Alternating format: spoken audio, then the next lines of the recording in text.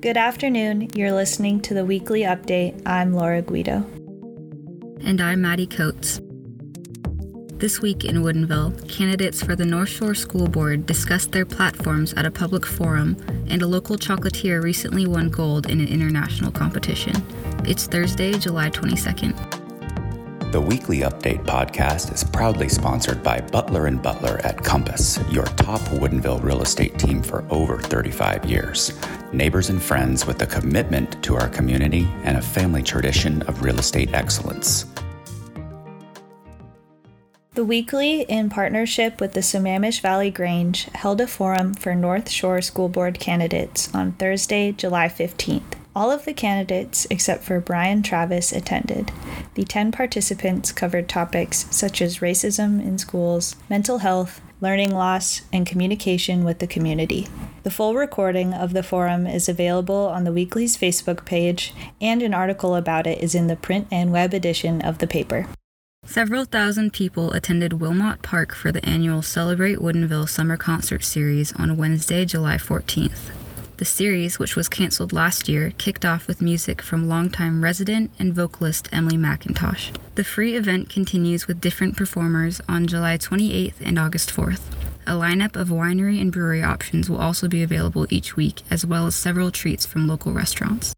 Woodinville chocolatier Julie Berg never thought she had much of a chance at winning awards for her confections, but this year she decided to give it a shot. She was recently awarded a gold prize from the International Chocolate Salon for the top spicy chocolate. Her passion fruit truffles won for their fruity notes and cayenne kick at the finish. Her business, Wellington Chocolates, LLC, sells these truffles and other treats online at wellingtonchocolates.com.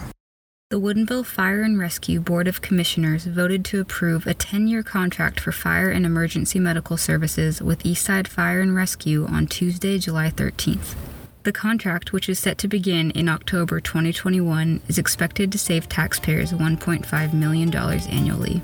Residents will not see a change in service or 911 response, and no firefighters will lose their jobs. Maddie, I just have to say it feels very good to be back doing the podcast with you after our little 2-week break.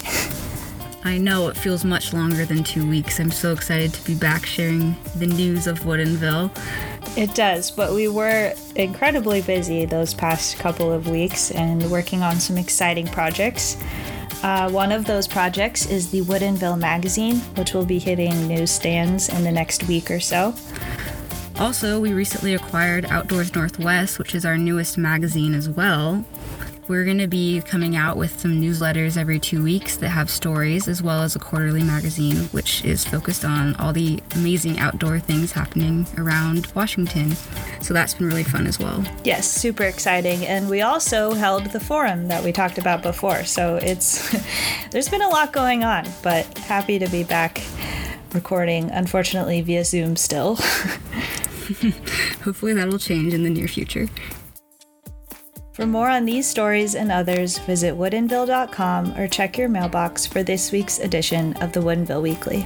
You can find the Weekly Update on Apple Podcasts, Spotify, and our website. Thank you for listening to the Weekly Update. I'm Laura Guido. And I'm Maddie Coates.